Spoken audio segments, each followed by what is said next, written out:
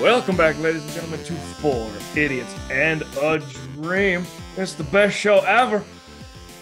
No, it's objectively. Don't shake your head, Tony. This show's amazing. We've gotten 5 stars from nobody. That's how good we are. Nobody's a big deal. So. Yeah. Everybody knows nobody. Everybody knows nobody. Somebody knows nobody. Nobody's great. All right, we're done. Welcome back to it, and welcome in today on episode 4. We're going to be doing reviewing. We're diving in and giving our first toe dip of reviews. And we are starting with maybe a little bit of a controversial one in our group of Book of Boba Fett. I'm sorry, The Book of Boba Fett. You're damn right you get the name right. Don't forget that. Heaven forbid. Copyright Damn name infringement. right. Yeah. He deserves a the. Yeah, he does. Deserves the. We'll hit you with an art book. Of the Mandalorian. Those are thick. Those hurt. Because I don't have the Book of Boba Fett art yet. And just so everyone's aware, full spoilers. We don't care if you haven't seen it. If you haven't seen it, you probably shouldn't be watching. Listening? Yeah. We're watching. That's right. Listening. Watch it. Podcast. So. Oh.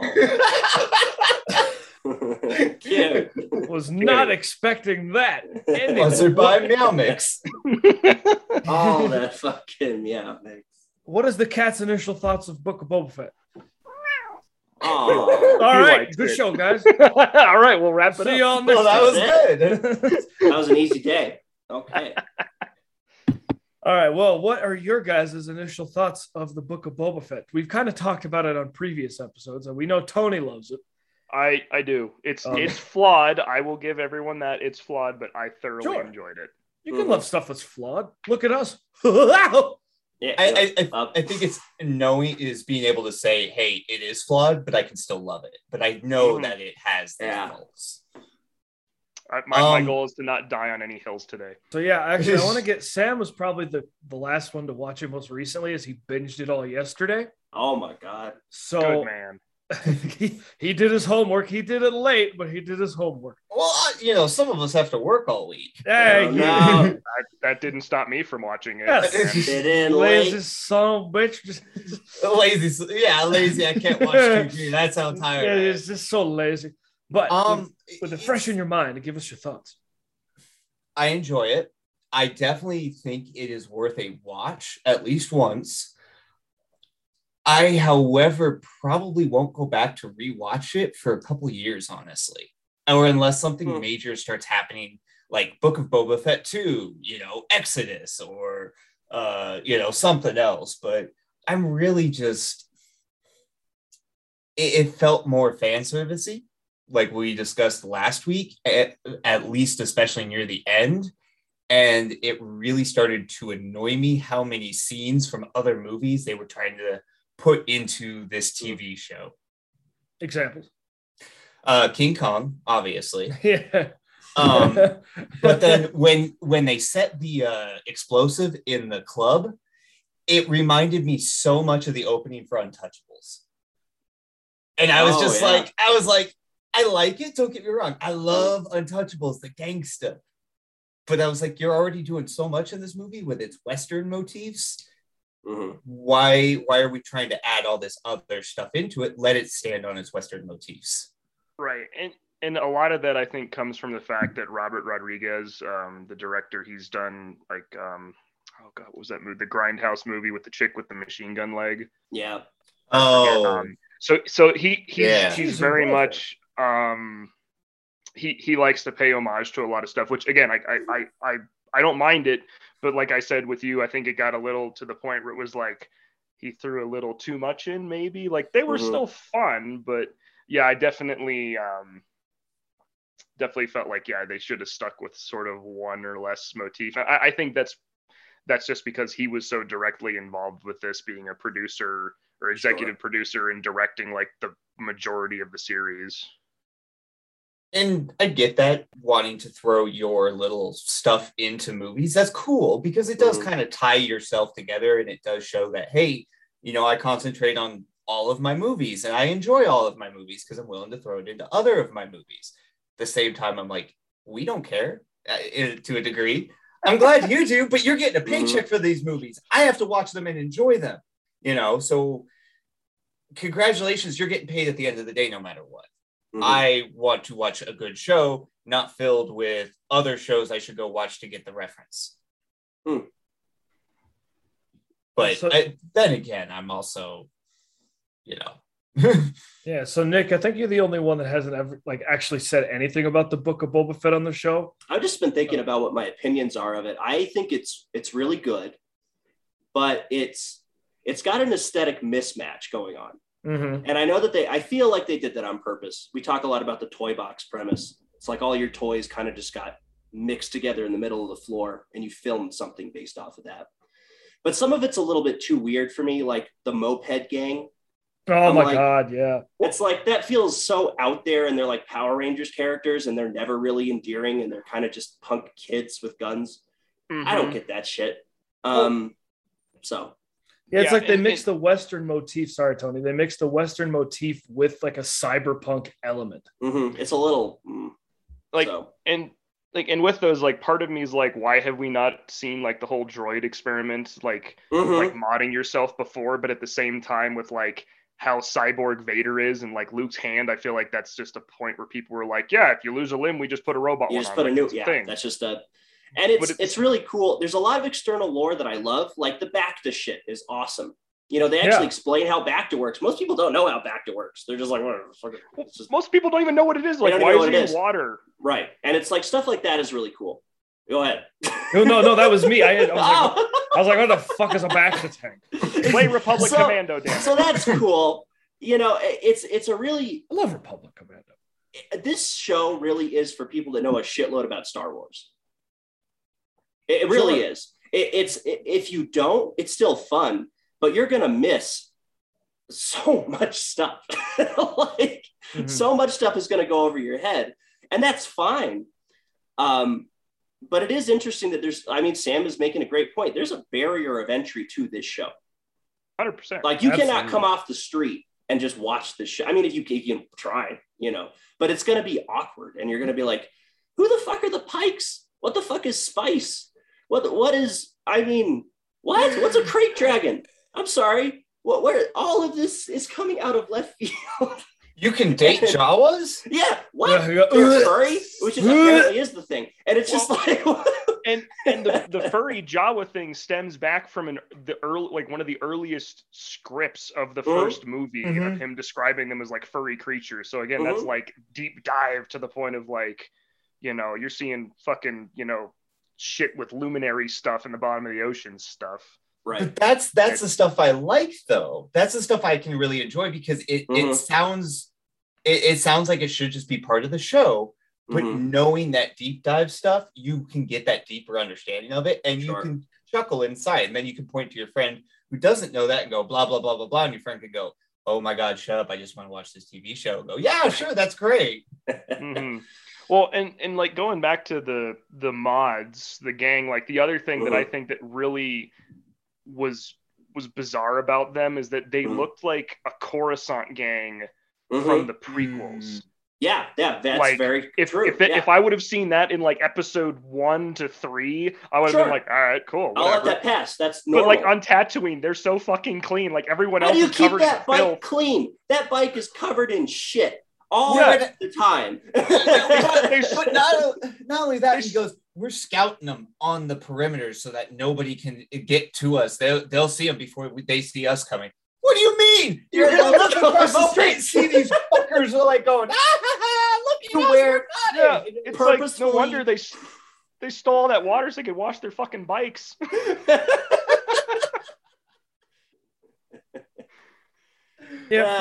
For me, Book of Boba Fett, like I don't hate it, I don't love it, and I probably won't watch it again unless I'm really bored, because one, like Nick said, it does too many things. Like I feel like they should have just stuck with like a motif. And then I also don't like the Mandalorian shoved, like half a Mandalorian season shoved in the middle of it. It is a little weird that they did that. Where Boba Fett's in the 2 episodes for a minute of total screen time, says like 5 lines and then fucks off. Technically, the 5th one, he doesn't even show up. He's credited because he's in the previously part. Yeah.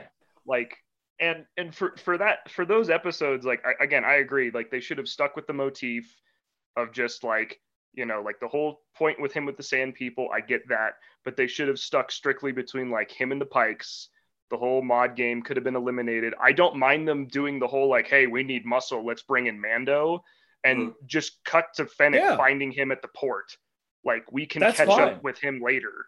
Like, you know, because I feel like that whole episode, like, I feel like the bit where he goes back to what's left of his covert, and like that whole part I was okay with because it sort of progressed his story enough to why he wound back on Tatooine. We didn't need to see him rebuilding a fucking starfighter for the last like 20 minutes, only for Fennec to show up like at the last minute, be like, hey, you know, remember us? We're the main part of this show. But like, I feel like they could have brought him in just fine, but they should have stuck with just the kind of gangster, like the Pikes and fucking campaign. Well, you know what you just said? Oh, sorry. No, go ahead, Nick. I had to interject on this because it makes what Anthony said just like ignited something in my brain. I think Robert Rodriguez really wants to do an anthology series. Like, have you guys seen Visions, that anime Star Wars thing? I haven't yet. Some of them are really good. Not all of them are good, but some of them are fucking, you know. It's kind of like that's what he wants. Yeah, he wants to do like a Matrix, whatever the fuck they called that. You know, animations. Yeah, that thing. Yeah. Or like Halo Legends. He wants to do something like that. From what I can tell, that's my guess. And he's kind of trying to do that with The Mandalorian to some extent. So. And I feel like with him being that sort of director, and I'm not at all, you know, this is not throwing shade at Jon Favreau or Dave Filoni, because I feel like they're very focused on Star Wars. That's sort of their main pull, whereas Rodriguez pulls from a lot of stuff, which again is great.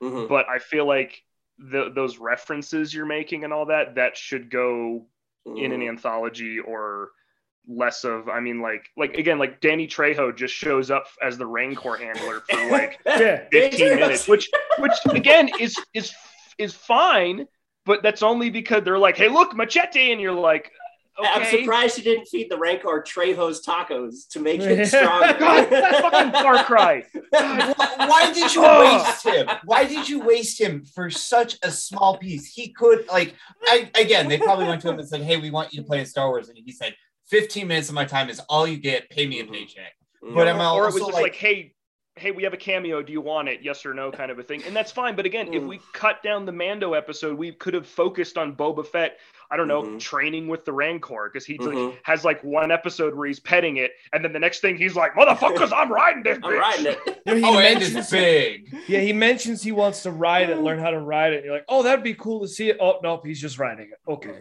Well, and then another thing is, I wanted to see more of a dark, gritty underworld of Tatooine. And I felt like they spent too long on his backstory of what to make him where he is now. And like when the Hutts come in the second episode or whatever, and they're like, this is our planet. And he goes, no, it's mine. And they go, okay. And they fuck off. No, not like, even that. What? Yeah. They're like, the Pikes are running the spice trade. We don't want to get involved. Are you fucking kidding me? As like a gangster, that's the perfect business opportunity to just get in on. You would sit there and go, oh, we can take over this entire territory because we used to own it. So we know all the retail. We know everything about it. So we can now corner the spice trade market on Tatooine and kick the Pikes off, gaining more territory. So they do sort of cover that. They talk about how the Hutts would rather it sit out. So the Hutts sat that out to see who would win. So my guess is if they do a second season, he's going to then face the Hutts like he should have. I just don't understand why they're like, yeah, we're deciding to not do any of this. So keep our Wookiee assassin, who's a badass. Oh, and also here's a Rancor, just in case. Yeah. Kill streak unlocked. All right, and then, sorry, but with the whole Rancor thing, I love it. I thought it was cool. Again, it's a very cool thing to watch.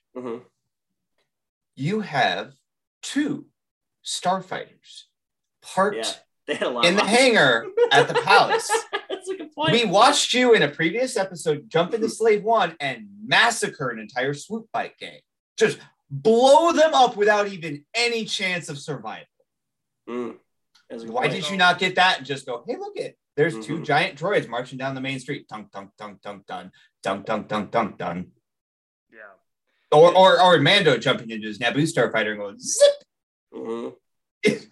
I know why. It's also right, but it's still kind of like, But it just makes you go, okay, the show writers had this, like they were playing with their action figures. And then they said, how do we make a storyline out of this? And they went, this, and this. And anybody that turned their brains on for the show went, hey, that doesn't make sense. And I think it's cool because in the original Star Wars Episode 4, why did they only send 4 TIE fighters after us? Man, that was so hard. They let us get away because they did. And that's the cool point about it is everybody knows, but they still have to do it. And there's a reason they still have to do it because they are the only ones with the information. Everything kind of makes sense. So you don't have to sit there and go, why didn't they just grab their air power to decimate a ground force? Well, go ahead, Nick. No, I was just reacting. I'm like, I don't know. I don't know. I think part of the show, and again, this just might be me being a super fan, and that's fine. But like I inferred that, again, thinking about that, like if they take a gunship and a fighter, yes, they would absolutely blow shit out of the water. And I know this is a half-assed excuse because, a Rancor ran around rampaging and those, you had giant spider droidica things blowing everything up as well. But I feel like part of that was them being like, well, we have jetpacks, that's better air support. And also like, we don't want to completely carpet bomb all of Mos Espa. And I was actually thinking about that. I was like, yeah, you want to limit civilian casualties. I understand that, especially with what's going on with real world implications right now. However, the 3 families had already turned on you. You told them to stay neutral. They didn't. Anybody still left over, enemy combatant, especially if you're going for that dark, gritty gangster. This is my fucking town. Don't mess with me. That's why I'm sitting there just going, yeah, and it would have also given that like sense of, hey, you decide to start messing with me, I can just call my air support and I still win the day. Again, though, it's just it is cool. Oh, and then the spidery droids looked more like something out of Terminator than out of Star Wars. They just look out of place. Yeah, I agree. Sorry, until they put the droidica shield over them. Yeah, but if it wasn't for the actual cannons, they look like the droidica's cannons as well. But I agree, if you take that and like the 3-eye line, which looks like a buzz droid from Episode 3, if you take those away, it looks extremely Terminator-esque, which they already made a reference to in the fucking the Purge of Mandalore that we saw in that Mando season 2.5. Where with all of the K2 droids walking around and there's just scattered helmets everywhere. It was so Terminator. And like, I feel like that's one of the few aesthetic things that they sort of paid homage to that actually worked as far as like how bad the Purge it seems to be every time we're told about it. So. Well, and then the Fett walking into the biker bar scene and not going to say anything, beat everybody up. Walk outside, steal everybody's bikes and fly away. I'm like, you could have just stolen everybody's bikes. You didn't have to go in there and beat everybody up. It's not like you grabbed their keys on the way out the door. It's not like you did like a Terminator thing where you're like, give me your shirt. Because I'm in this white onesie that I did. So yeah, I thought that was great because I love watching Tamara Morrison beat ass. Again, it was cool, but it just felt, oh no. There's one thing I want to kind of pick at. You guys have kept mentioning it, the toy box motif, where it's like they were just playing with action figures, and that's how the show came to fruition. Do you guys like that style? I think it's got pros and cons. Sam, I think it's a very good You can't start. shake your head. No, I think it's a good way to start something. I have a great way of putting this, in my opinion. Yes, go ahead. The way they said that they had George R.R. Martin do Elden Ring was he just kind of built the world, like a base for it. He didn't make all the detailed names and stuff. He just kind of gave them a basic concept. That's what I think this toy box thing should be. You're just fucking around. You get some ideas. Oh, that would be fun if we could put this with this. We can put that with that. But then you got to kind of take a step back and say, okay, now we have to logically, or at least within reason, logically connect this stuff so that it's not just like fan service, fan fiction, nonsense. Because like I think what we've kind of discussed here is that some of this stuff is really out there. Like they really were just kind of like, let's just go. Well, like of course, when you're playing with a Rancor toy, you're gonna be like, oh, I can have him climb a tower and swatting shit out of the air, and he goes, ooh. And like, because like for me, like the toy box thing, like again, I think that's a cool idea, Nick, of like use it to build the world and kind of get the idea. But eventually, you're going to end up like Darth Helmet with the little action figures and be like, "So, Princess Vespa, I have you right where I want you. Don't kiss me." Like, I feel attacked. I'm gonna come over to Tony's house. We gotta get the footage of this. We gotta get the footage of this. No, I agree. My door. Amy, I'm not playing with my action figures. No, she's very well aware that I do. Oh, fuck, he's playing with his action figures again. Yep. But no, I feel like it is a good way to build stuff because like they do mention that as like season 1 of The Mandalorian, where a lot of that inspiration was them being like, oh yeah, we were just like kind of going through it as if we were like doing stuff with action figures and whatnot. And again, I think that's a great way to creatively build a series and like put it, like Nick said, like put a base like foundation down that you can draw from. But I feel like any art project, you need to eventually stop and take a step back and look at it. Right. Like, and I get that you being the director or the producer, whatever, means that you get to it's your show essentially. But I feel like that's one of the cons of this Boba Fett is that a lot of it was, I feel like because the director is a little bit more artsy than say the other two that did Mando, and like even like Deborah Chow and all the other people that actually directed Mando 1 and 2. I feel like a little bit of that essence was lost. Like it's still Star Wars, but it's leaning more like prequel, sequel, and kind of like, okay, that's a bit weird. Well, and they do so much fan service to episode 1 of all. It is interesting, a lot of episode 1 stuff, yeah. Like the episode 5 is like a love story to episode 1. I'm like, does anybody like that movie? Like, there are things in that movie there are things in the movie that are cool, like the pod racing and the Naboo starfighters are pretty. I like cool. It has nostalgia vibes for me. Sure. It's the first Star Wars movie I saw in theaters. Sure. Yeah, me too. It wasn't making a good movie.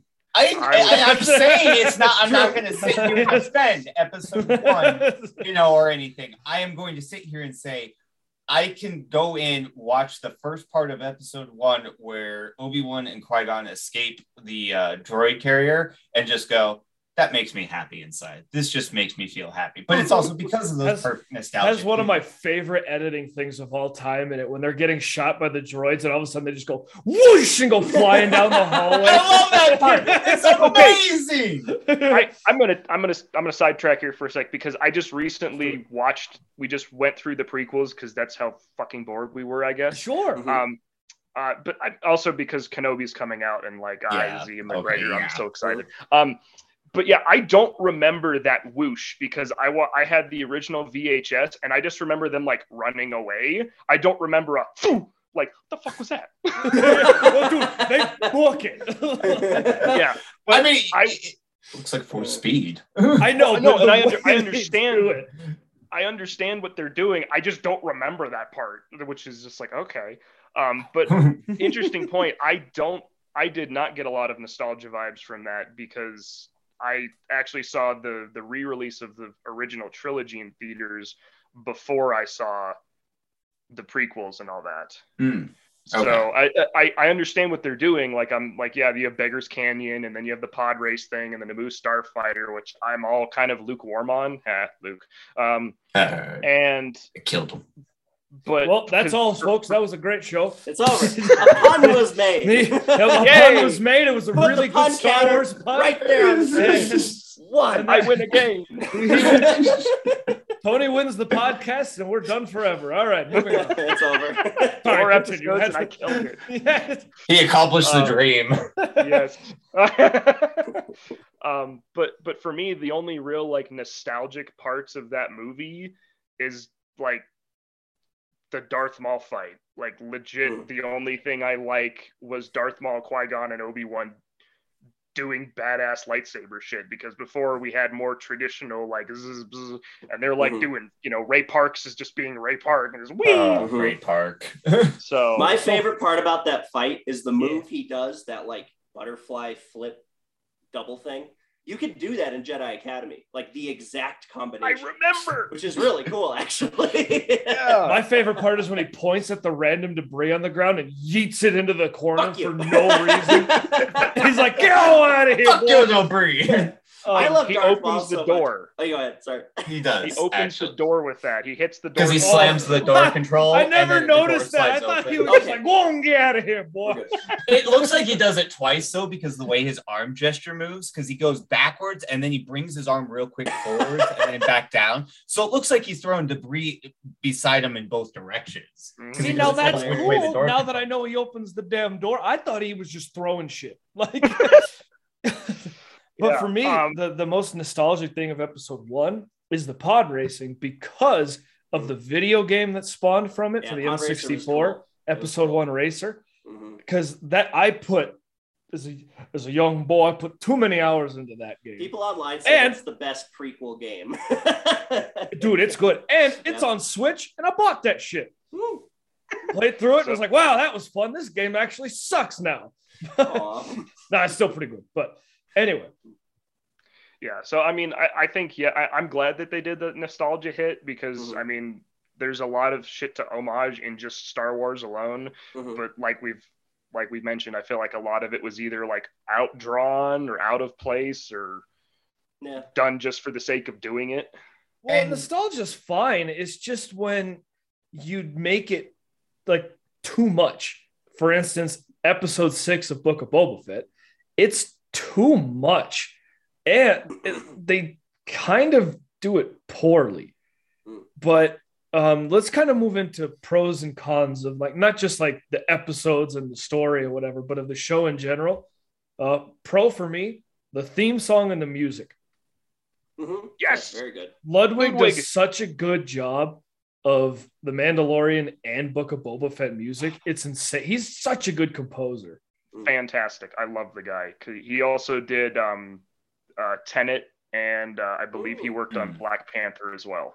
Nice. Yeah, he won an Academy Award for Black Panther. Damn right. Deserved that shit. And the reason he did Tenet, a good tangenting here, was Hans Zimmer usually does all of Nolan's films. Thank you. But he was not available doing Dune. So they brought in Ludwig, and Tenet probably has the best score of any of his movies. What about for you guys? What are some pros? I have one, which I was thinking about earlier. We were talking about like the way that they couldn't make the plot work. And I was thinking about this a little bit. It is a pro of the show. They don't have a lot of Force stuff in there. And I like that, because the Force is like this ultimate Deus Ex Machina that you can bring out whenever you want, and you can scale it to whatever degree you want and solve a problem. And they did bring it a little bit in here. At the end, yeah. But, you know, it's fine. And I'm cool with that. But it's just amazing how often you're like, oh, yeah, they just solved that problem. And if you think about the alternate version of that, like an example, when they go into Tatooine with Obi-Wan and he does the whole, you know, the first mind trick against the... Imagine if he had to actually negotiate with them without cheating. That scene would be totally different. Like, bribe them or fight them or something. You wouldn't just be like, fucking... we're going, you know, like these aren't the droids you're looking for. No, that would just not be a thing. So it's kind of interesting that they have to work around that. And it's hard because the Force is so integral to everything in Star Wars. They never shut up about it. You can't have Star Wars without the Force, to be totally honest. A little bit. Yeah. Right. Yeah. But I feel like that works in both favor of this show and Mando, because it's to me, it's like playing ODST after playing all the other Halo games, where it's like, no, you're just regular soldiers fighting the same enemies with shields and shit, figure it out. And I like that vibe more, because I feel like it puts a little bit more risk to it. Because at the end of the day, if someone has a lightsaber and the ability to, you know, move shit telekinetically, you're like, I think they're going to be all right. They're going to win. Yeah. Like, you know, even if the other guy has a red lightsaber and can shoot lightning and all that other shit, it's like, I think he's going to be okay. Right. But like, that's why I wanted the Mando to be this, like, not ultimate character, but I want him to grow to the point where it's like, yeah, we're back to the days of the old Republic where Mandalorians were threats to Jedi because the way the Mandos knew how to fight Jedi. They didn't use conventional laser weapons. They're like shotguns. Plug this with all your force powers. Here's a couple rockets. Here's a flamethrower. Well, Mandalorian kind of fight the force. Yeah, Mandalorian kind of explores that where it's like the whole time, like the force is barely there. You see Baby Yoda do some things, and then Baby Yoda, and then like the last episode when Luke Skywalker shows up, you see how powerful he is because he uses the force, and you're like, oh my God, none of these fools stand a chance. It took 4 of them to take down a single Death Trooper, where Luke's just like, or Dark Trooper. And he's just like stab, slice, push, slice, push, crush, stab. But again, it's cool because it adds to that. And that part with Luke was great because it's this old character we've known and loved, you know, got Eric and I out of our seats real quick. We stood up like our team won the Super Bowl. We were like, "Oh my God!" And now with Book of Fett, I'm like, "Oh, it's Luke Skywalker again! Yay!" I don't know because they also murdered my boy in that episode, in my opinion. No, he's bitching about episode 8 again. It always comes back to episode 8. Whatever. We're not talking about. We can have the Sam Last Jedi rant. Never. Oh no, it's going to be in episode 6 of Boba Fett rant now. Oh, okay. We can mute you either way. We'll cross that bridge when we get to it. But what are some other pros? What stood out to you guys as something that was good? As a Mando like super fan, I always love when they use the knee darts, the knee pad shoots. That is just my favorite thing because again they have all this tech of, you know, being able to surprise their enemies and like, you know, like if you're locked in combat and you just like lift a knee, they're like, what are you? Blam! The knee darts. They are great. The knee darts that was such a good because you're like, what's he doing? Oh, he shot shit out of his knee. What? Yeah, it's great, and it's I like that they utilized a lot of the equipment. Like we're actually seeing what everything does, not just the shit we read in like the tech spec book or whatever, like you know, or the stuff that we would see in the comics, which are now defunct out of canon and whatever. Like I like the fact that they're bringing that stuff in that they know that, you know, fans like, and it makes them more badass. I liked a lot of the choreography. I thought the Tuskens were awesome. I liked them a lot because I thought they were cool. Fuck you, Jawas, for taking apart the Razor Crest and ruining everything multiple times. Yeah, they do a good job of bringing Tuskens to the forefront because most of the time they're just like the Sand people. They stick to them. They'll be back in more numbers. They'll be back in more numbers. Well, what? Why? How? What? And then like they kind of bring to the forefront like, oh, they're just like. They're basically the Native Americans of Star Wars, of the Western. That's kind of the idea. The Freeman. The Freeman. So yeah, I definitely like that. I can never say this guy's name. Who plays Boba Fett, Tony? Tamara Morrison. He does a fantastic job in this show. Absolutely. I think you can tell in general is really good. Oh yeah, across the board, they're pretty much great. Yeah, Ming-Na Wen, love her. She's great. I hope she's good. I think that, you know, she's interesting because I really like Michelle Yeoh. She's really good. And I think Ming is going to kind of take over the mantle of a lot of what Michelle Yeoh has done in movies. I could totally see that. In their style of acting and for sure martial arts capabilities and stuff. She also really cool. She stole the show for me, honestly. She's very I think she was the best actress in that show. Like, because every time she would say something, especially when they're having the standoff with Cad Bane there, I was like, when she started talking, I was like, I believe her. Like, yes, you know, this is the moment where I'm sitting here invested in this Star Wars movie saying she's the one I definitely want in my corner. Well, and let's not forget that she literally saves the mods by just blasting the shit out of those whatever that alien is that gets his arm cut off in episode 4 in the bar.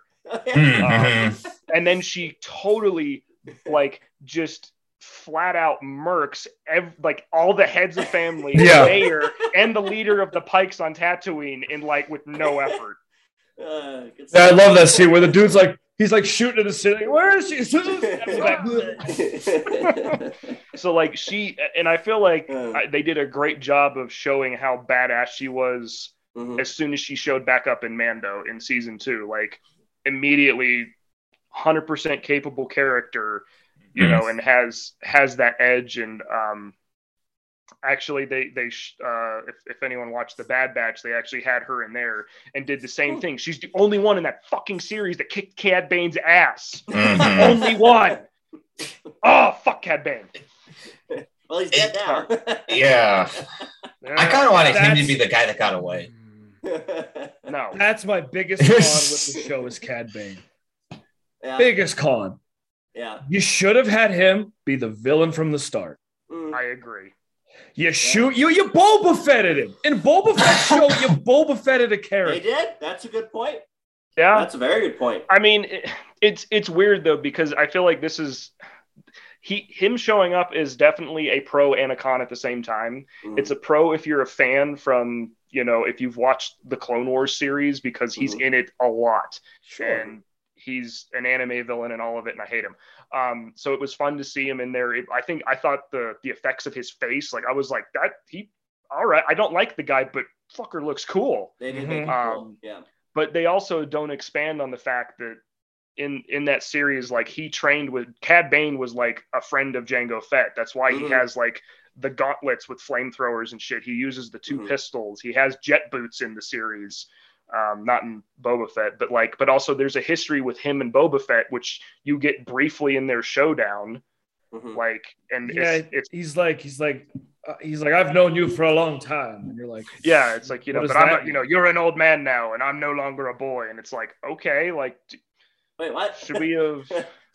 Hold on. So I feel like if you've been invested, it's a pro, but if for that brief standalone, it's kind of a con, because you're like, okay, these people know each other, like, all right. And that's why I was so.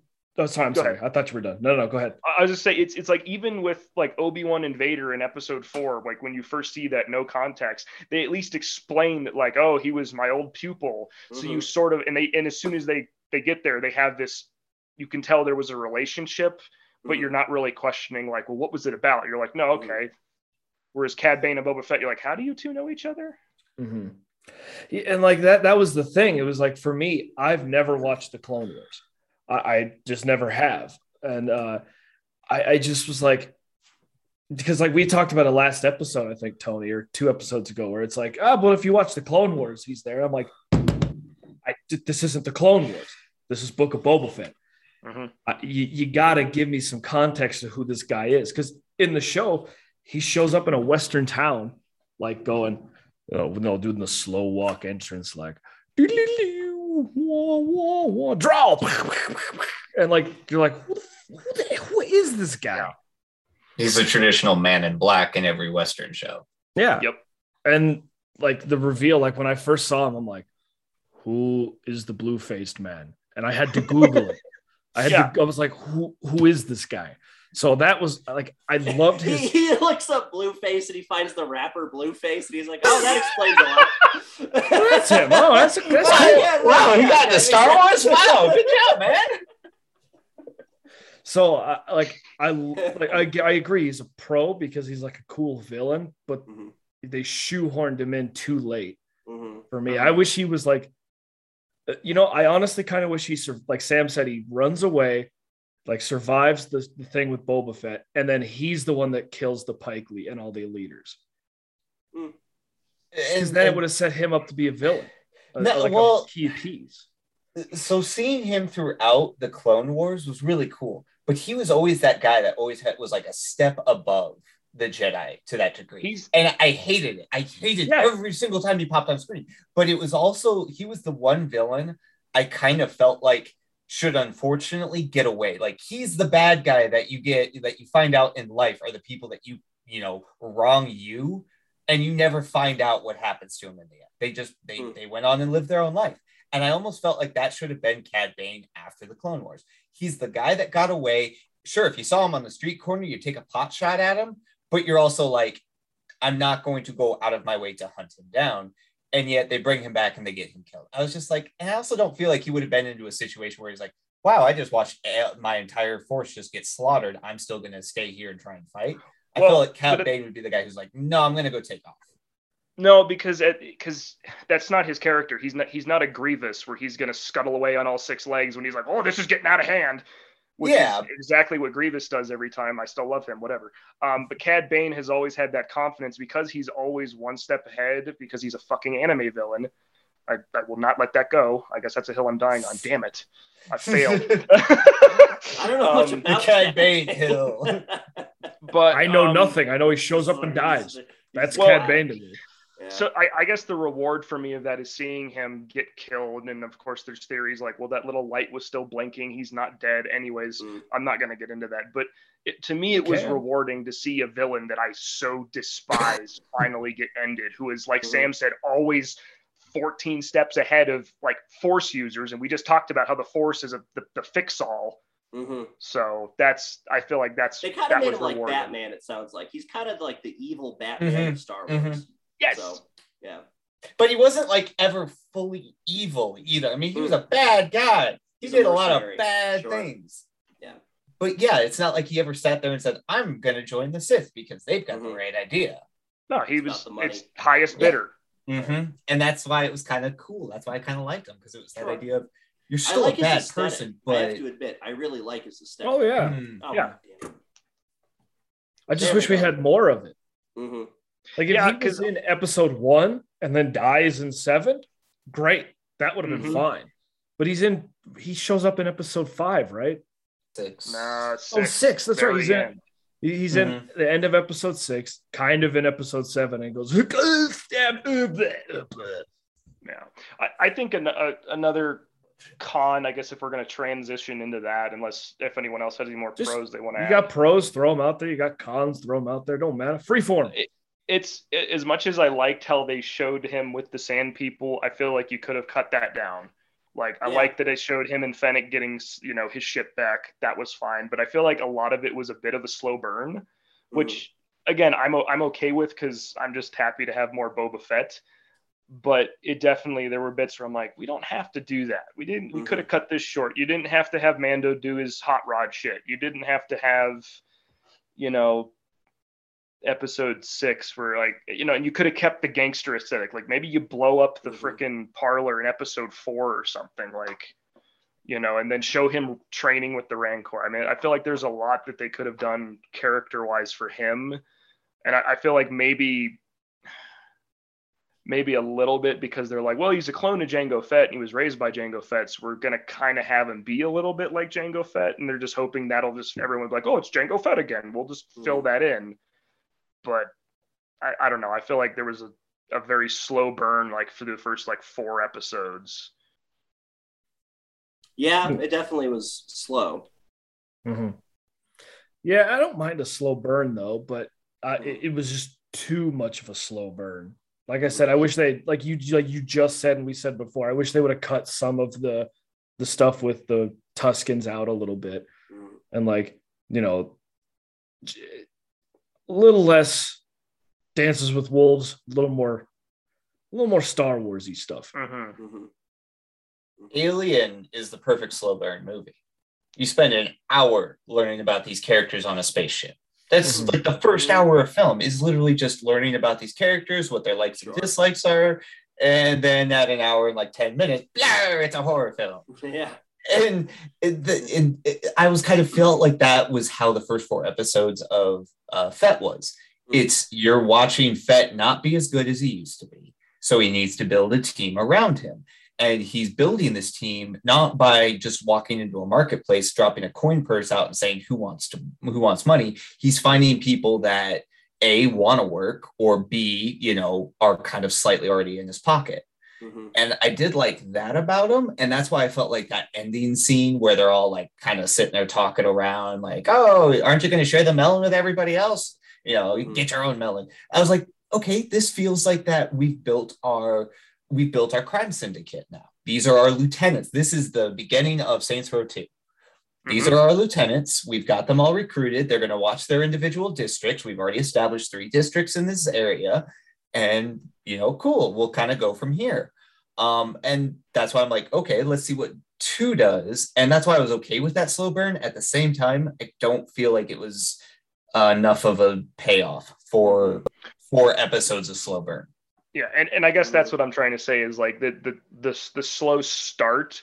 I feel like it didn't really because like you said, that was a pro. I love them building the team and him finding people and again, that was all great. That's all very crime syndicate-y, but like you could have maybe cut 1 or 2 things out with the Tuscans, which I still liked.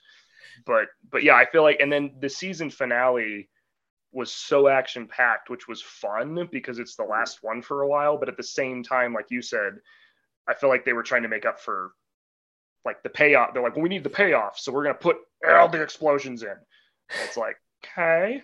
Especially when you had 2 episodes of Mando crammed in there, you could have taken those out, thrown in 2 other episodes of Fett. I'm going to. So I don't know. Because again, like I liked seeing Mando. I think it was a nice tie-in because, Fett was in season 2 and all that fun stuff. But I think we spent too much time on him, or at least in a show that wasn't his. Yeah, for sure. Yeah, the book of Boba Fett, you're reading like the Lord of the Rings. You've gotten through up to where they get to Rivendell, and then all of a sudden you get to read a side story about how a random ranger in the north showed up. And then you find out it's Aragon at the very end of this chapter, and you go, oh, so that's how Aragon got here. But what about Legolas and Gimli? But it doesn't explain that. It's like, why did I have to read that? I don't need that information right now.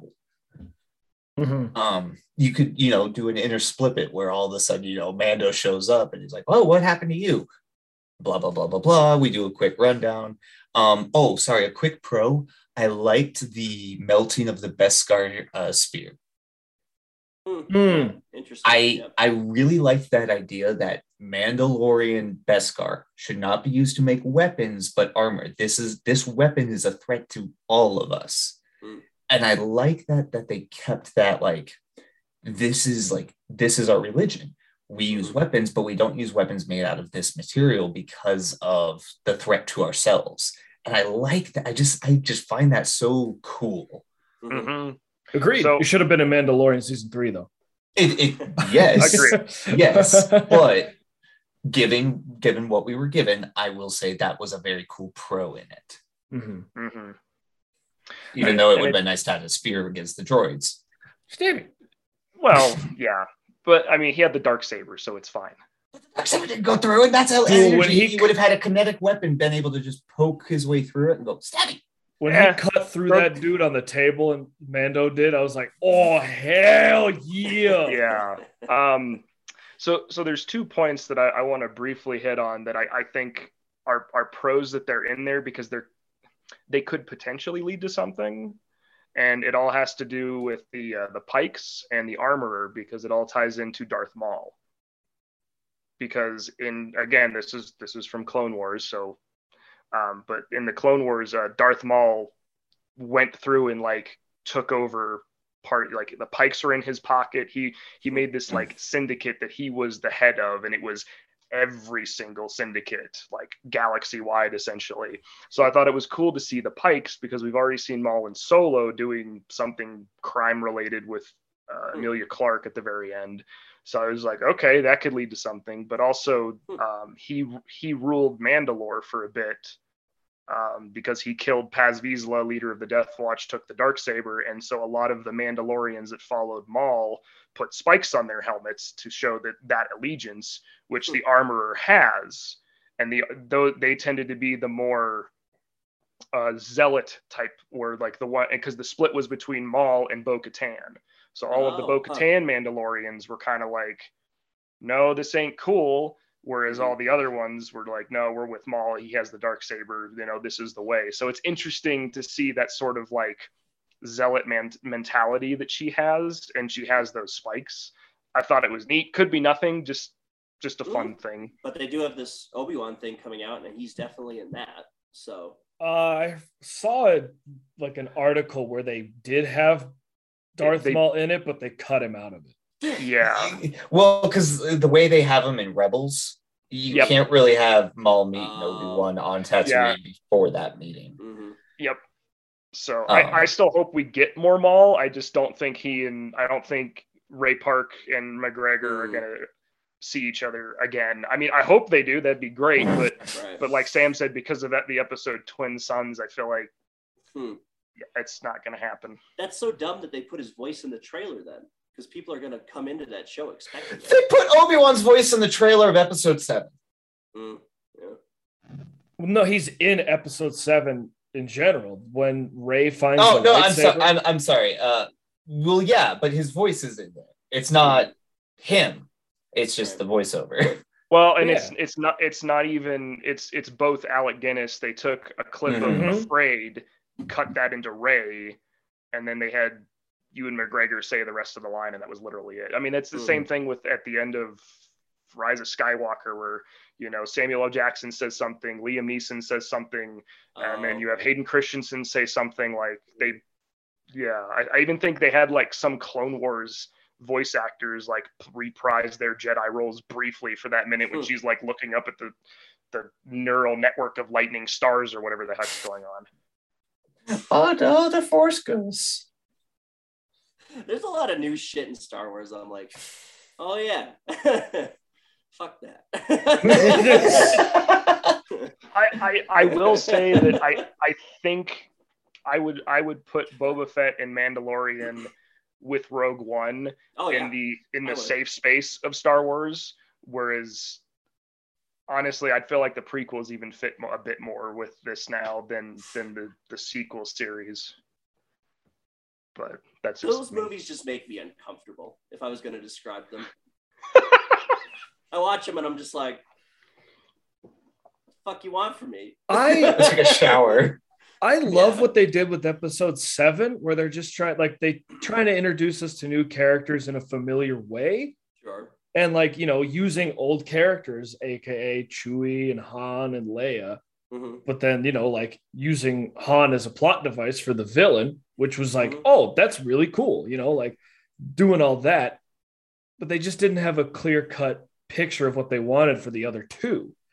And so what's going on in those movies? That's exactly. And it's like, so they an episode 8, I feel like is not a bad movie. It's a bad Star Wars movie.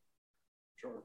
I haven't even seen it, nor will I. You're not. You're not missing a whole lot. I think the fun part for me was it was sort of like the prequels, where like there were bits of it that I was like, okay, I like that.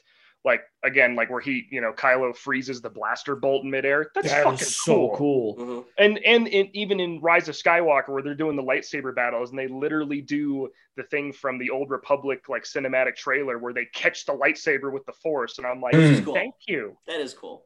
That's fucking awesome, and the whole healing with the living Force, because they talk about that all the time. That's super cool. I like the mind probing of the Force. Like I feel like there's a lot of cool shit, like Kylo's lightsaber. I fucking love that thing. Well, and then even like the backstory on that is like you have to read a little bit about it, but the crystal that he uses for his saber is broken. That's why it's all jaggedy and sounds like that, and that's why it has the cross hilt, because he had to add that to contain the power of the broken crystal. Let the excess literally exhaust ports. And I think there's also a reading where it's like based off of an ancient like Old Republic Jedi like cross thing as well. So it's like there's all this shit, and like you can see the wires that are out of it and stuff. I love that thing. Well, wouldn't that have been cool if you didn't have to read about that? Wouldn't that be cool if it was, I don't know, in the fucking movie? But that's all of Star Wars. That's the thing I'm realizing now and this is the problem with fucking Star Wars now, is that's true, but it's like there's so much shit in Star Wars, you can't pack it into a movie nowadays. So it's just like, I don't know what the fuck we're supposed to do. I would be okay if Star Wars for the rest of time is a series on Disney Plus. Yeah, it'd be better than Agreed. Movies. They should stop with the movies at this point, honestly. Well, and Sam and I were talking about this after he watched he watched episode 6 of Boba Fett. The Star Wars movies is Star Wars Skywalker drama. The That's all drama they are. of one family's plot in the universe. That's what Over it a is. span of over 60 years in a galaxy of them just being like, I'm a young kid who wants to get with a 14-year-old. Yeah. And then they get together and then he becomes evil, but his kids are fine and his kids are good. Oh, but then his kids had kids and oh, they all like, for some reason good won, but then all of a sudden good lost, and then the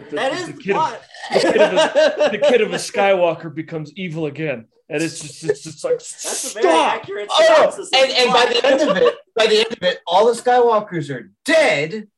Except for But one then person there's who's the like, I'm a adopted Skywalker. Yeah. Don't forget There's all not the really any janitors on the Skywalkers Death left. Star. There are a lot of fucking custodians on the Death Star, and they're all dead.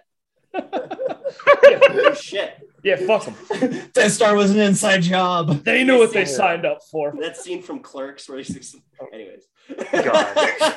Well, and I feel like going back to the whole, like, wouldn't that have been nice if it's in the movie? Like, and that goes back to like Cad Bane and Boba Fett's relationship. Like, I feel like if you're going to do something like that, it needs to be like Mass Effect 1, where the codex is available. If you want to know how all that shit works, Or you something. can read I that don't know. stuff for hours. But if you don't, you're never going to know what it's not going to be like, oh, I'm missing something. Right. Like, you will have no idea, and it's fine. I'm okay with that in a video game because Sure. they're like, especially like Mass Effect 1, they're building a universe.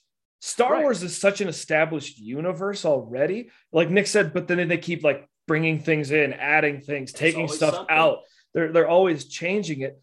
I shouldn't have to read it if you're going to put it on a script. I agree. No, I agree. That's what I'm saying is like, if like give us a throwaway line of like, again, like do it with Obi-Wan and Darth Vader, like give us enough to know that there's a relationship there. Don't just walk up to each other and be like, oh, it's you. Huh? There's also environmental storytelling that you can easily take advantage of.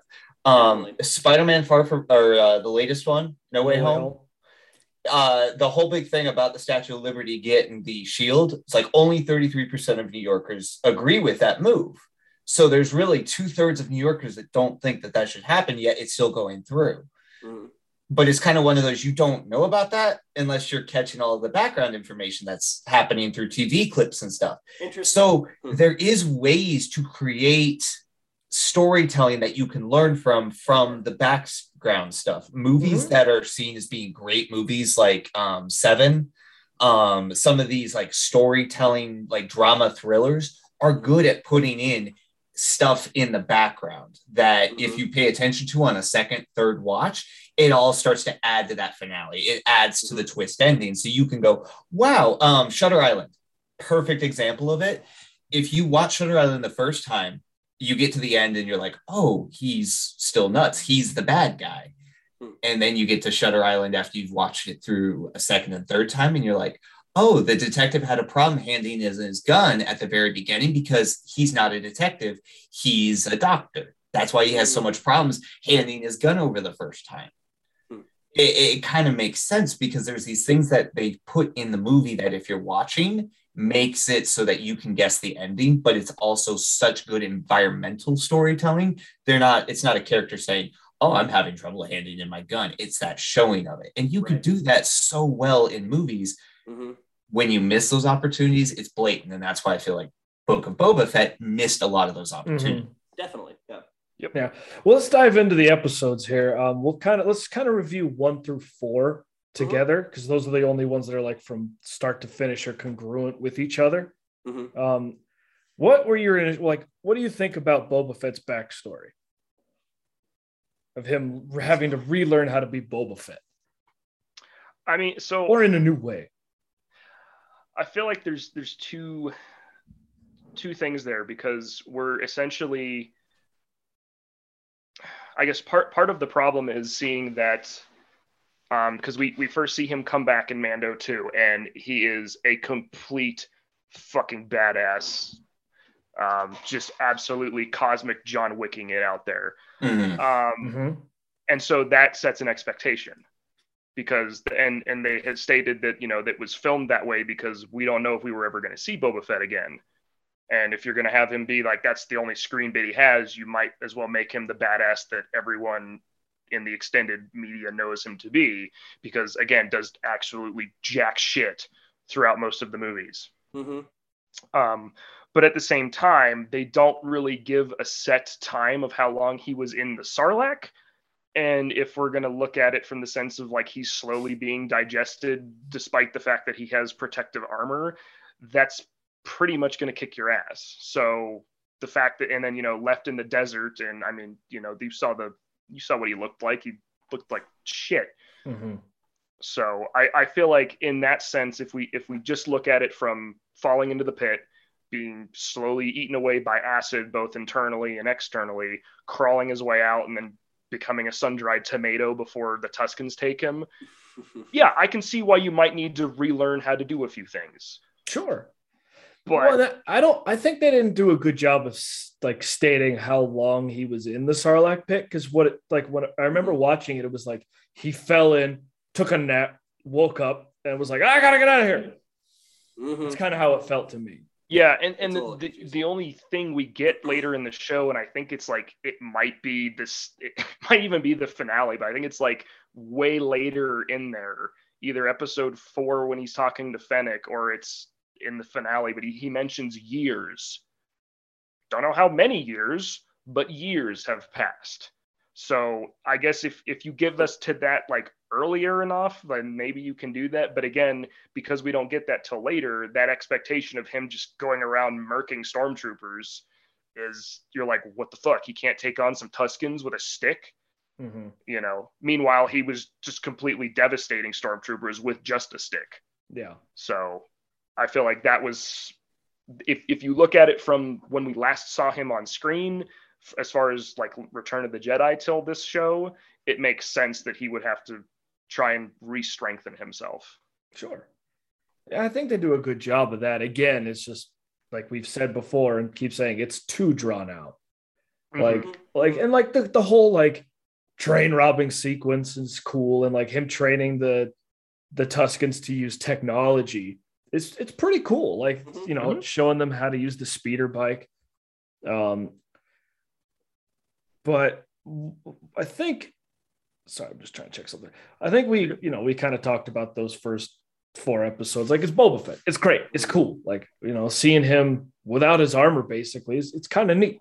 But let's dive into the most controversial ones in episode 5 and 6. So let's start with 5. We've said it. We're going to say it again. Boba Fett ain't in it. Nope. Not even a little Mandalorian episode. It's a Mandalorian season 3 episode. Yeah. Mandalorian 2.5. And it's great. As a Mandalorian episode, it's a good episode. It's a great episode. It gives us a lot of backstory. It shows progression throughout the character. It shows why he has to abandon the way, in a sense. It's giving us all these details about where Mando is going from the end of episode 2. It talks about the Darksaber. It talks about, it gives us the origins of the Darksaber, kind of explaining some stuff behind it. It's giving us, details of the Mandalorian Purge, which, yes, however you feel about the Mandalorian Purge, but at least now it has gone to enough depth that we understand why the Mandalorians are the way they are. So from a Mando episode, it's amazing. I think it's a great episode. Yeah. Well, and it also goes into like how primitive the Mandalorians, the rest of them are, because like the one dude's like, that was in my ancestry. And he's like, well, tough shit. I found it. And he's like, but it's mine by right. And he's like, I have the power step. Well, yeah, that's again, because he's part of Clan Vizsla, and Jon Favreau voiced the guy that Darth Maul killed to take the Darksaber, and yada, yada, yada. Well, and I will say, sorry, quick thing. You got it. I love the fact that they brought in the ray shield bracers from the fucking Genji Tartakovsky Clone Wars 2D series, because I fucking love that. Oh, sorry, you brought that up, and that brings me to just an overall point. If you want to do an anthology series or something like that, and it kind of breaks a lot of your in-universe laws, go for it. because we're going to know it's going to be breaking. It's Mace Windu kicking a million droids ass, whereas you can't do that in the live show, and you can't really do that within Star Wars universe because it is going to break so many rules. Right. But it's force karate. It's amazing. But it's so cool. I know, he's just punching his way through droids, and it's like, it is one of the coolest things to watch, and I love it. I love it to death. But it's, if in the Book of Boba Fett, you're going to want certain things to be a certain way, then just cut it out from the rest of the series. Yes, and I would say that obviously, like anyone who has watched anything that Tartakovsky's done, his animation style is conducive to such badassery and quickness, and blocking a million laser blade, But I will real quick, I want you go right back to this. Go. Have you guys seen Primal yet? No, not yet. Gotta watch it. No. Primal. Go back to your thing. That's all. Okay. What Primal? Primal is Genji Tartakovsky's most recent thing. Okay. And it's just a caveman and his dinosaur best friend kicking the shit out of anything you can think of. It is so good. On the list. Yeah, it's been on my list. I love that. Anyways, but I will say, as far as the prequels go, especially going back to your hallway scene of droidicas in the whoosh, there was so much whooshing and Yoda doing spin top flips and everything from episode 2 that were in that original Clone Wars series. Right. So I feel like it's in a way it doesn't break it. It's just that you can't do it as well as it's the whole anime versus live action thing, essentially, which it's hard to translate. But anyways, I just was happy that the bracers were brought in, because that's amazing. So. Well, what did you guys think of the whole building the Naboo starfighter back up? I didn't care for it, honestly. Like, you could have cut that into a 5-minute montage. That didn't need to be much of it. It was a weird ship to pick. It was. Yeah, but I think it's kind of cool because I love those the look of those starfighters. I think they're just interesting enough to be weird. I'm lukewarm on them. Yes. They kind of look like a Fast and Furious muscle car. And they don't look like a muscle car. Not look. It feels. They do the 1950s. We got this old 1970s. We got this old Episode 1 vehicle. Sure. We're going to modify it for today. We're going to put this big, huge ass engine in the front of it. Sure. Yeah, that sticks above that's a good way to put it. Yeah, and it's great, except for the fact that he's a fucking hunter. You have to carry bounties unless you're just going to start taking everyone dead, and Grogu's going to sit on a stack of heads on the ride home. No, you're going to rope it to the outside of the vehicle. Oh, okay, yeah, we're just going to reaver this shit. And you're going to hog tie him and lasso him behind the vehicle as you fly through space. It's cool. I get it. I get why they did it. It's nostalgia. It's whatever. I never liked those ships to begin with. That's just me personally. That's not what the point is. But as a hunter, if he's gonna stay that way, I don't know. Maybe he's flying straight to Mandalore to go dip his helmet in the sacred forge waters or whatever the fuck she told him to do. But like, as far as collecting bounties, like, where are you gonna put a live one? Like, there's no like never mind freezing them in carbonite, like that was cool, but like, where you just gonna shove them in the trunk? There's gonna be like dangling out like the little bit of the tail he didn't finish. There's gonna be a leg like sitting there flapping out in the background there. X-Wing pulls him over again. Sir, can you please pop open your trunk? We'd like to. I did like that scene. I did like that scene with the X-Wings where they like pull him over or whatever, and he's like, funny. And then they're talking. He's like, "Oh, we're gonna need you to pull over." And he's like, "Boost away!" About that. Well, so yeah, I thought go ahead. That part was cool. Well, because that was one of my favorite scenes, and I think it was the second season of Mando where they're like doing the same thing, and they're like, "Please hold," and then all of a sudden it's like quiet, and he's like, "What's going on here?" And it's like, and he was just like, "Oh hell!" I was like, "Okay, that's dope. That's dope." Like I like how they kind of replayed that scene. No, and I thought that was cool. Like, you could have had that. You could have the whole test ride. You could have done that. Like, even the Beggar's Canyon part. Sure, we can see that. It's just building the fucking thing was. I don't think it was particularly necessary. Yes, we got to see everyone's favorite dock lady who is great and amazing. Oh, she's a little over the top in this episode. I agree, but we already saw her once when Boba Fett was walking into the Pikes on his bantha, and she walks in the background with her 3 little droids. Mm-hmm. And it was cool to see her, but I feel like, again, you could have dialed it down. You could have, I don't know. I feel like there could have been a better way to do it that cuts out some of the fluff. Well, she's kind of drawn out just because of like the whole rebuilding the ship scene is like drawn out. And then they do have the little like cameo of the droid from BD1. BD1 from what the hell is that? Fallen Order. Fallen Order. Thank you.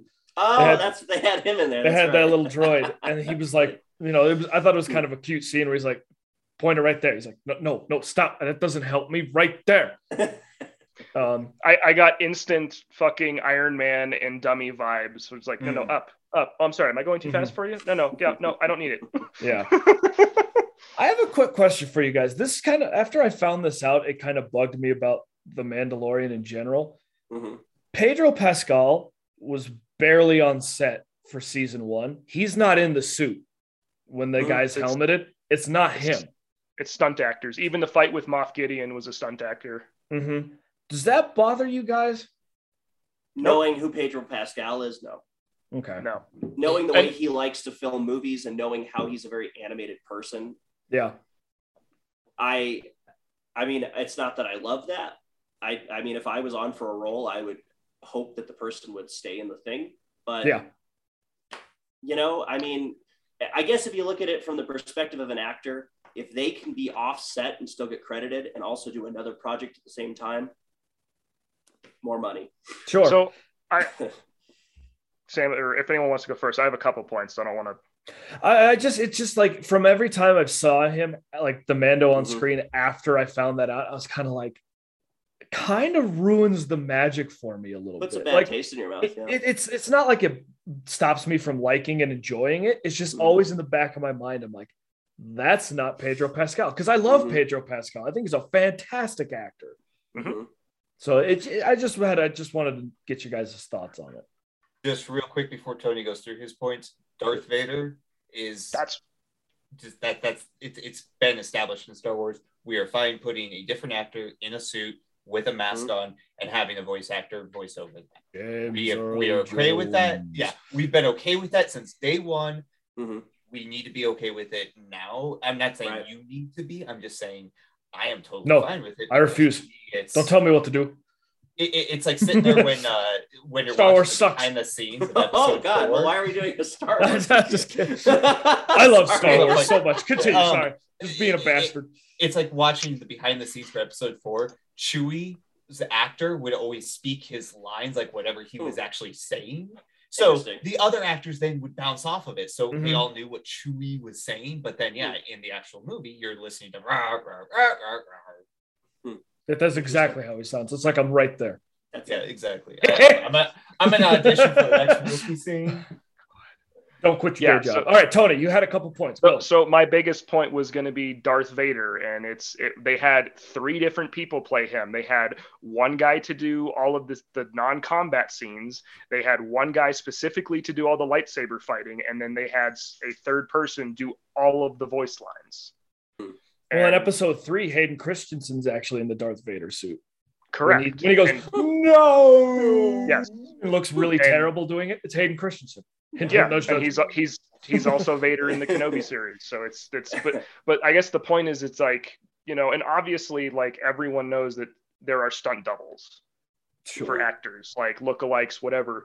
I think it's cool that you can get someone, with a helmet, you can have anyone play it. And I think it's fine that they had people do that, because honestly, if the actor, for whatever reason, chooses not to, can't, whatever, if they can't do the fight scene that we want, but you have trained people who can do it no problem, fantastic.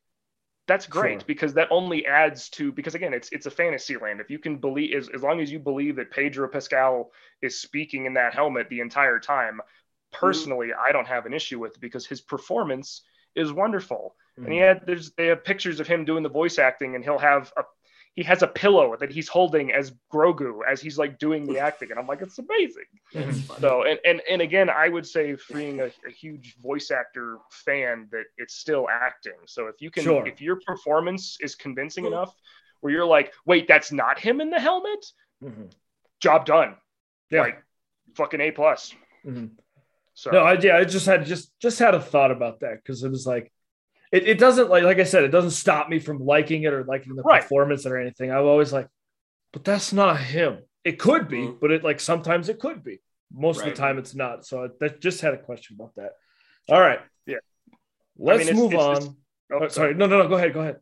I would say it's the same thing with the heavy infantry Mando, the big blue guy. That's Jon Favreau, but it's the dude with the beard who Mando spills his drink in episode 1. That's the guy that's actually in the armor. So fair enough. So let's move on to, it sounds like collectively our least favorite episode, in episode 6. Mando's barely in it. It's mainly a Jedi episode. Well, we'll get to Sam in a minute.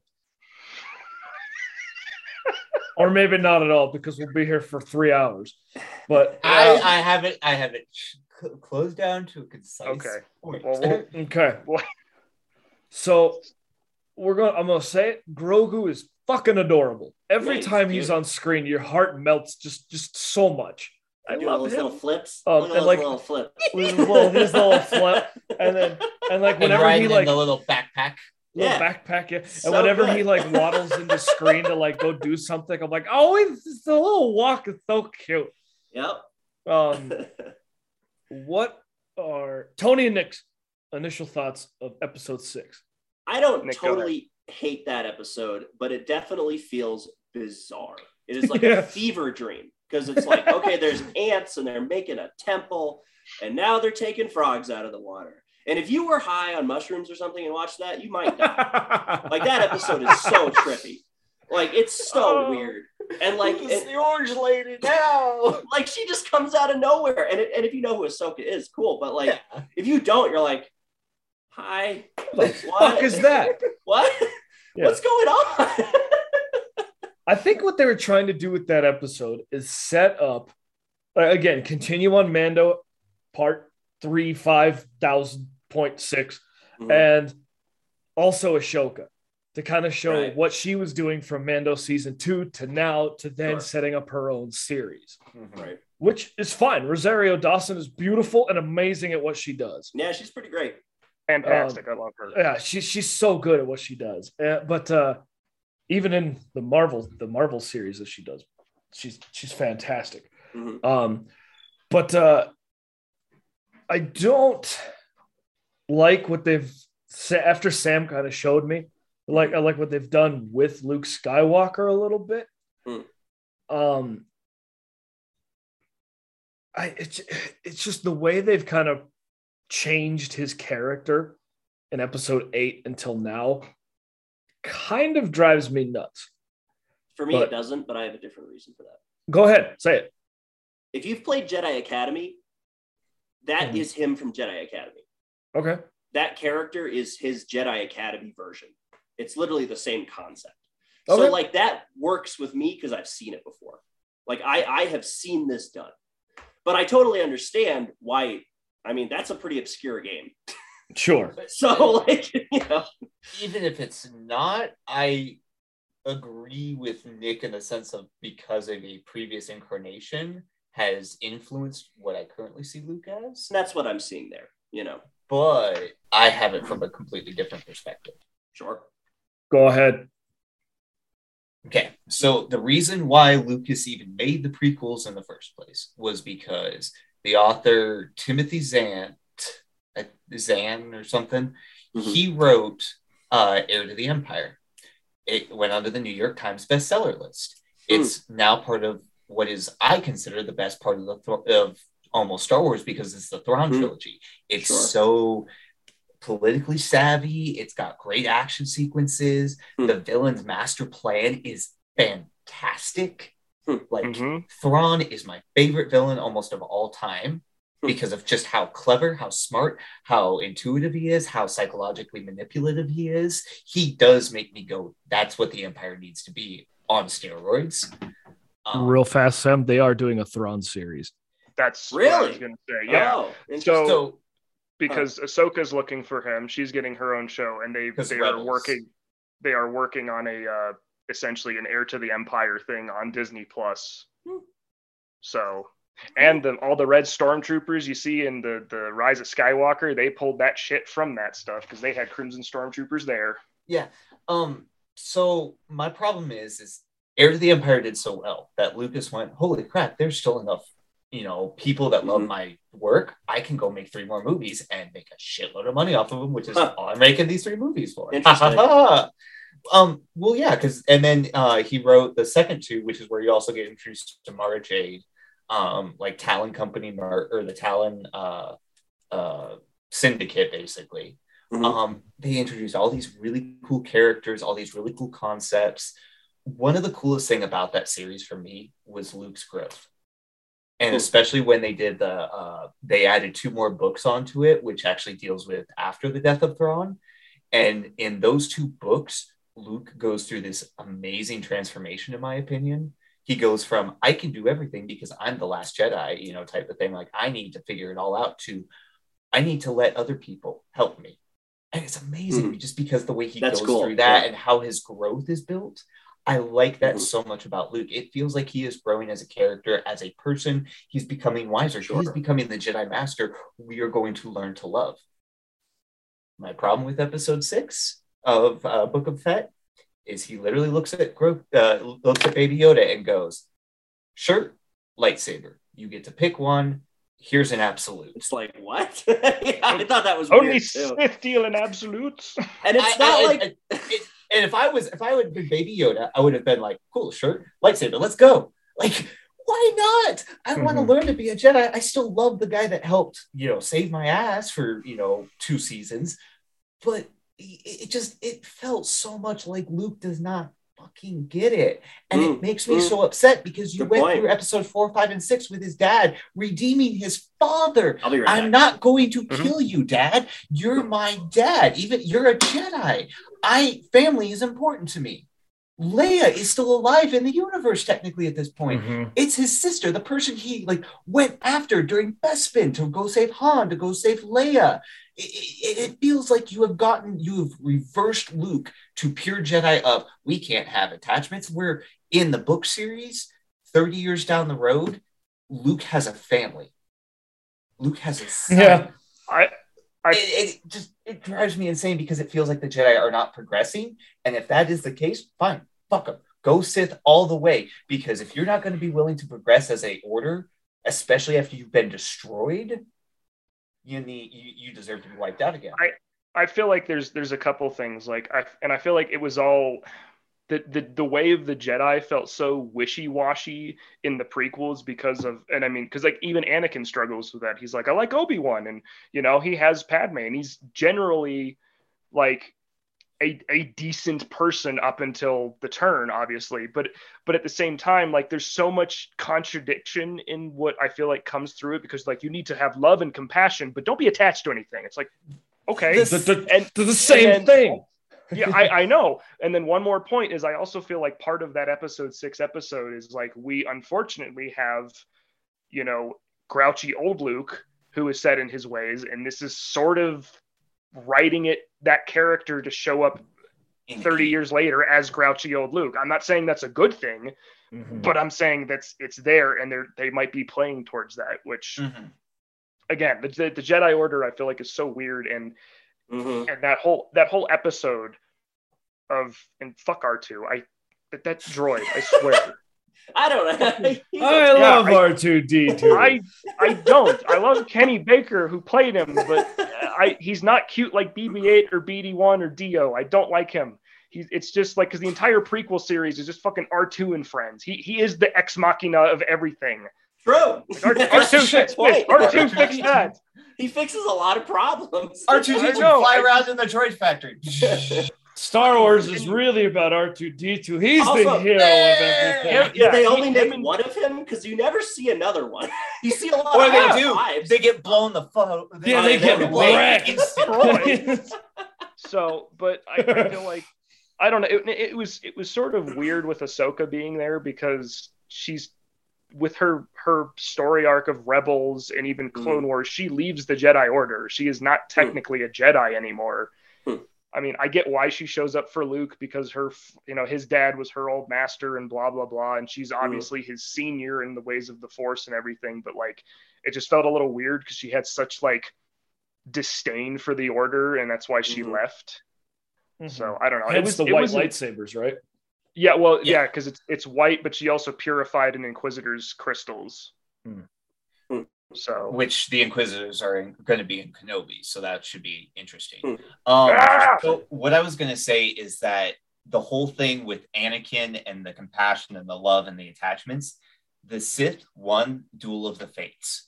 Obi-Wan won the fight, but because Qui-Gon got killed, Qui-Gon was the only one that could have raised Anakin because Qui-Gon was on such that middle line. He was a Jedi Master without a seat on the council because he walked this middle line of, hey, we definitely need to do good, but we also need to understand that there's a middle ground and we need to be able to interpret that middle ground. Hence why he had the green lightsaber.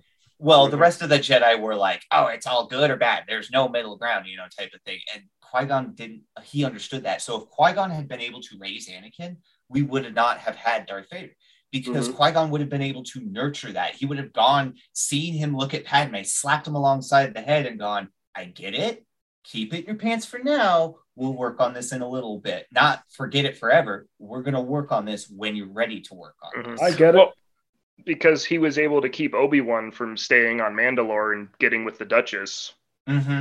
So, again, Clone Wars. Qui-Gon knew what needed to be done. He was really looking at the greater good in the long term. The rest of the Jedi were so built up in their own power struggle that they lost. I recommend that on this topic you should watch the Film Theory. I got a little reverb, sorry. I'm gonna fix that. Reverb. Film Theory episode on why the Jedi are pure fucking evil, because he just explains pretty much what Sam is saying, but it just like really breaks it down. Like, wow, you guys are just a cult that takes children from their families, trains them to fight, sends them to foreign wars, kills them off, and then you sit in your council hall and say prophecy all the time, and that's pretty much your whole shtick. which is why the book series, and yes, I'm extended universing it now, but which is why the book series felt so cool to me, is because by the time you get 30 years out and you're in part of the Galactic Alliance, there's been basically a galactic plague that has walked through and wiped out trillions of people. You have this evolved Jedi Order that is more about protecting the people. And even then, one of the last books I read in like the overarching series was the Jedi saying, we cannot be on Coruscant anymore.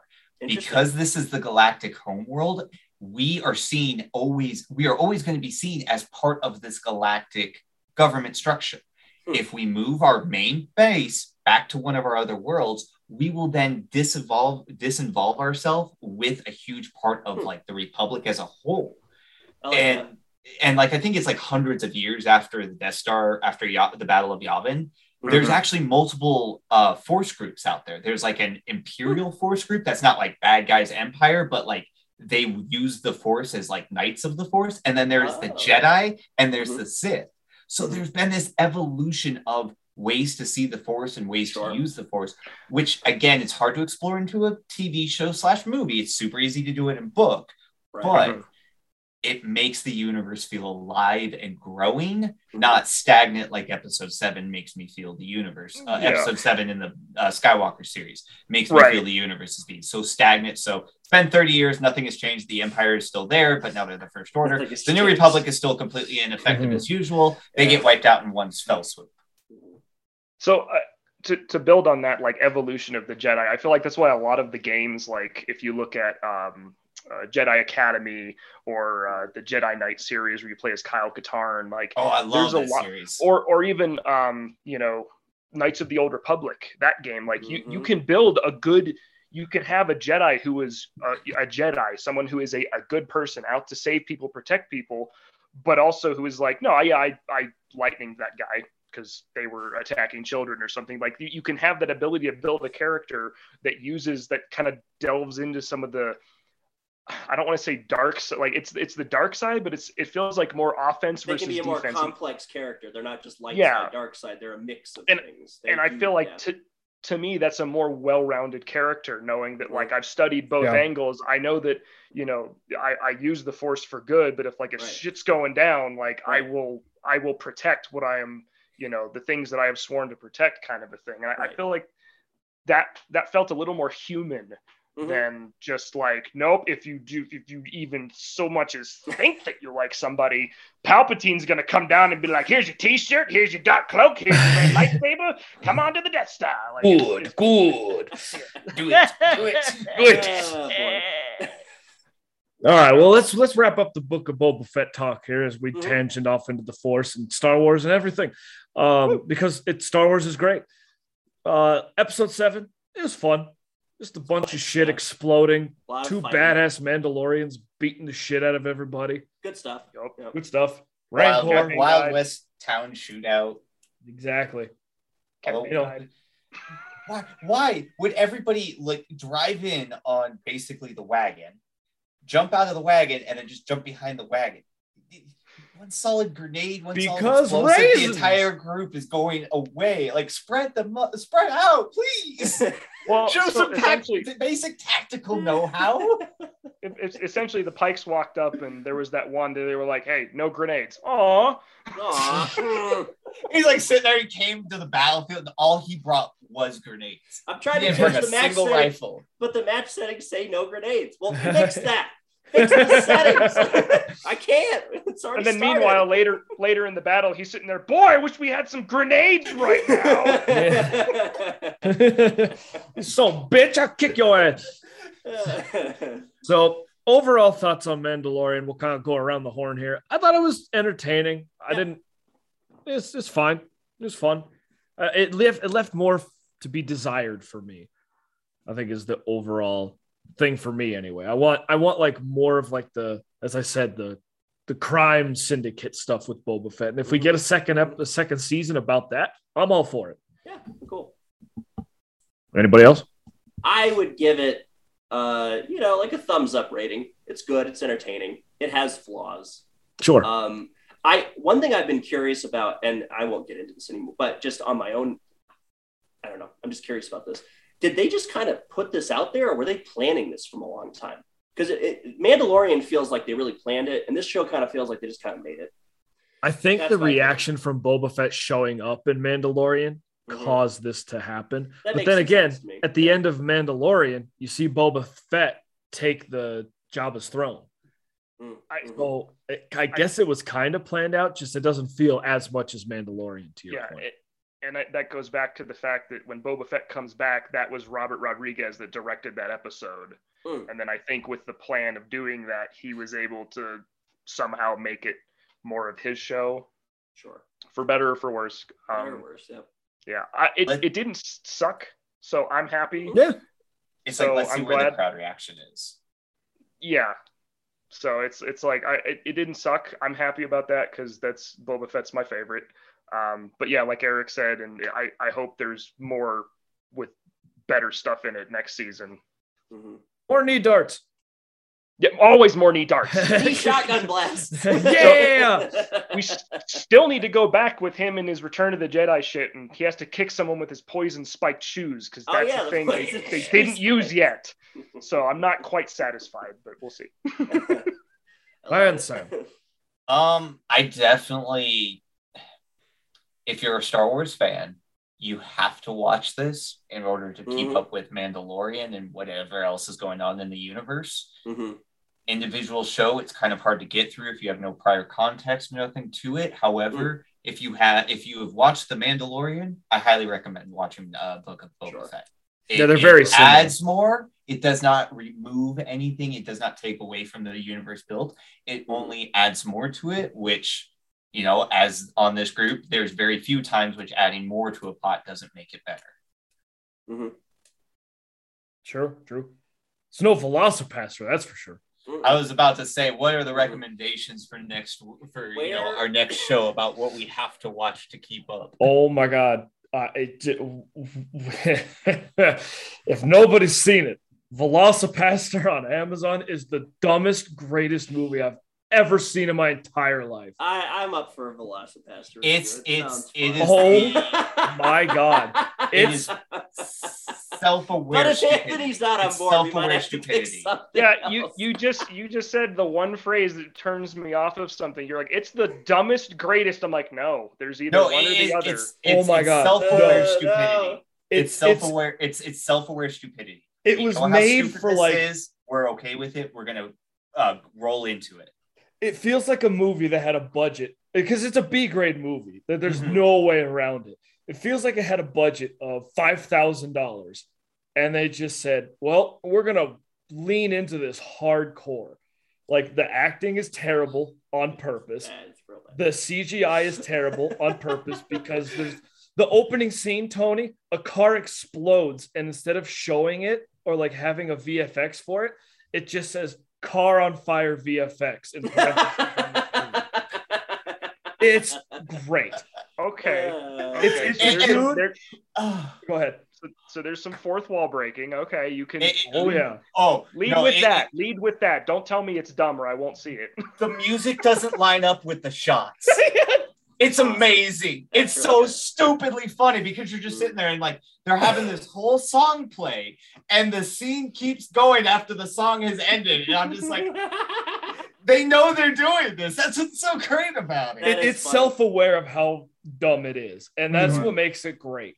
And like, the ninjas are the best. It's a dude who gets cut on the hand by a fossil of a velociraptor tooth, then fights crime as a velociraptor, except the crimes are ninjas. Yeah. and he's a priest. He's not a pastor. He's a Catholic priest.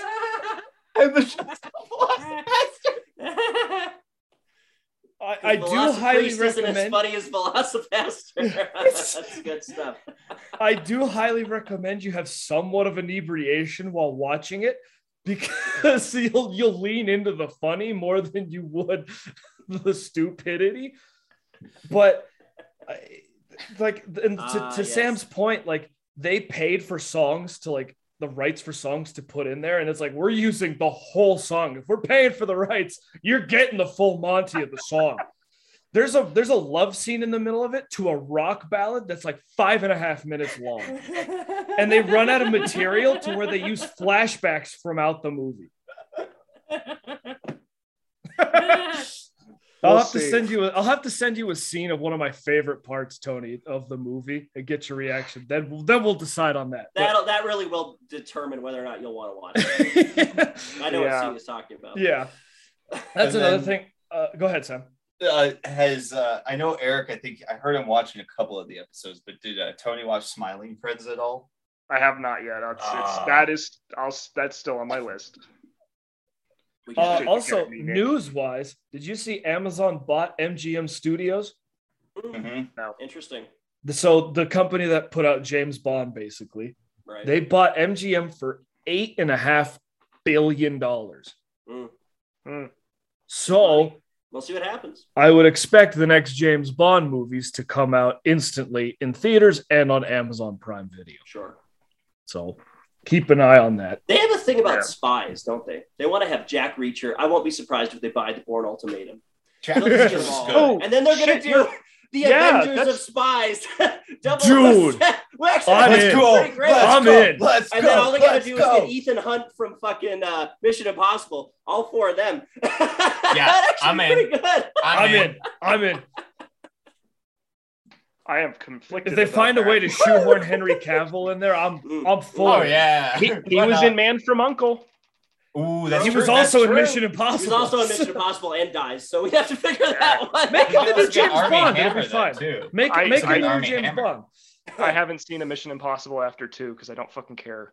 Actually, the but later they're just one so was good. The 2 is the worst by far. Oh, I don't know. 3's pretty bad. Oh, 3 sucks. You're right. The later ones are really good though. They're, like the most recent ones are the best. Because they just go, "Hey, this is a this is a action-packed spy movie. That's it. And gunfights. That's it. And if you pay attention to the plot, you're gonna really hurt after that. Yeah, and that's my problem. I like a good spy movie, not just shit blowing up. But it had a good twist. Fallout had a good twist, I think, in it. Like the overarching enemy plot, like what his plan was. I was like, that's actually, I really like that idea. I like that. That's pretty clever, actually. Yeah. Yep. Cool. Oh, and then Elden Ring got 122 million sales. Woo! So it is a well-received game. A lot of people are buying that game. Yeah, a lot more people than I expected. I didn't think anybody was going to buy it, but I think the whole tagline of it's Dark Souls but easier was, and like easier, quote unquote, parentheses, hashtag not really. It is easier because there's so much shit in that game. There's so many spells and weapons and options that you can fuck some shit up. I guess stay tuned for that review. Also, the Netflix Marvel stuff was taken off Netflix and put on Disney Plus. Yeah, and every time you log into Disney Plus, like once they put them on, they ask if you're okay with the mature rating and if you want to lock it. So that gives me hope for Moon Knight. It's going to be like the Daredevil series, and they have said that they are going to make Daredevil season 4. Yay! Which really pumps me up because Daredevil is my favorite Marvel anything that they've made in the MCU, just because of how gritty and dark it is. Oh, I think I know where Nick's going with this. Hold on. Oh, everybody's leaving. What? What up, Sam? Nick's back. I was gonna say besides Spider-Man. No, I haven't seen Spider-Man yet. I would say. Well, no, I was saying that they're making a Daredevil season 4. Like they've confirmed that they're going to do that. So and Daredevil season 1 and 3 anyway are my favorite MCU stuff. They're really good packaged together. I'm hoping. I know this is a. That's what he was gonna. That's the thing I was getting. That's what I want. So there's literally a scene where he just goes up a bunch of stairs and just fucking in his suit, which they have confirmed he has a fucking suit. Yeah. And he just literally beats the shit out of people. Oh my god! And not like a superhero suit, like a suit and tie suit, like a 3-piece suit. Yeah. That's what Anthony was reading my mind. He's like, "Yeah, I know." Yeah, I saw you go over to your books, and I'm like, I know what you're doing. He's going for the books. Sam, and Elden Ring sold 12 million copies, not 122 million. I was like 122 million. 122 million in sales. Yeah, in sales. Yeah. Fuck you, Ghost. He has Egyptian ghost armor. It should have been a ghost today. Because now you're getting punched in the face. Okay. Yeah, I feel like the trailer for Moon Knight was just kind of like showing us the first episode or 2, maybe. Like I feel because I think it's 8 episodes or 10, maybe. I don't remember what they said. I think 8 is sort of 7 to 8 has been their standard for series releases so far. But yeah, so Disney Plus is getting better and better as we talk about. It is. So. Anything else you guys want to talk about before we wrap things up? No. I feel like I've talked enough. More Star Wars? Star Wars. Jack Reacher. Actually, Jack Reacher on Amazon Prime. I know that got swung out earlier. Is a good show. I've heard it. It's not the Tom Cruise Jack Reacher. Yeah, they didn't hire a 5'8" actor and put him on blocks and like, hey, he's actually taller than Colby Smulders, which he's not. He's got to run. You also feel like when this guy hits people in this series, you're like, oh, that guy's not going to get back. John Krasinski's he's not getting guy. Up. Yeah. No, it's that John Krasinski. Oh, that Jack Reacher's different than Jack Ryan. Jack Ryan. Jack Ryan is John Krasinski, but that's a good series too. Like it's not great, but it's fun. But Jack Reacher was Alan Richardson. Right. That's a different. He played in Blue Mountain State as one of the crazy characters, and then he was in the Hunger Games Part 2 as one of like the main tribute guys. Oh, he gets killed off really early though, doesn't he? He has like 3 scenes. One where he's like talking to like the news guy, and then he gets shot. I think basically fits the Jack Reacher profile of big muscle dude that like can kill you with a punch. Is he supposed to be a spy or a soldier? No, well, he's an ex-soldier, and you find out in the show, but he starts off as like basically a vagrant. Oh, okay, got it. Like he walks into town. And then he just kind of deals with all the bullshit in town. Yeah, and then everything that happens in the town, he just ends up dealing with. And then I've seen the part where he helps the dog out. I love when he beats the shit out of the guy with the dog. Like, it's just like, yeah, fuck you.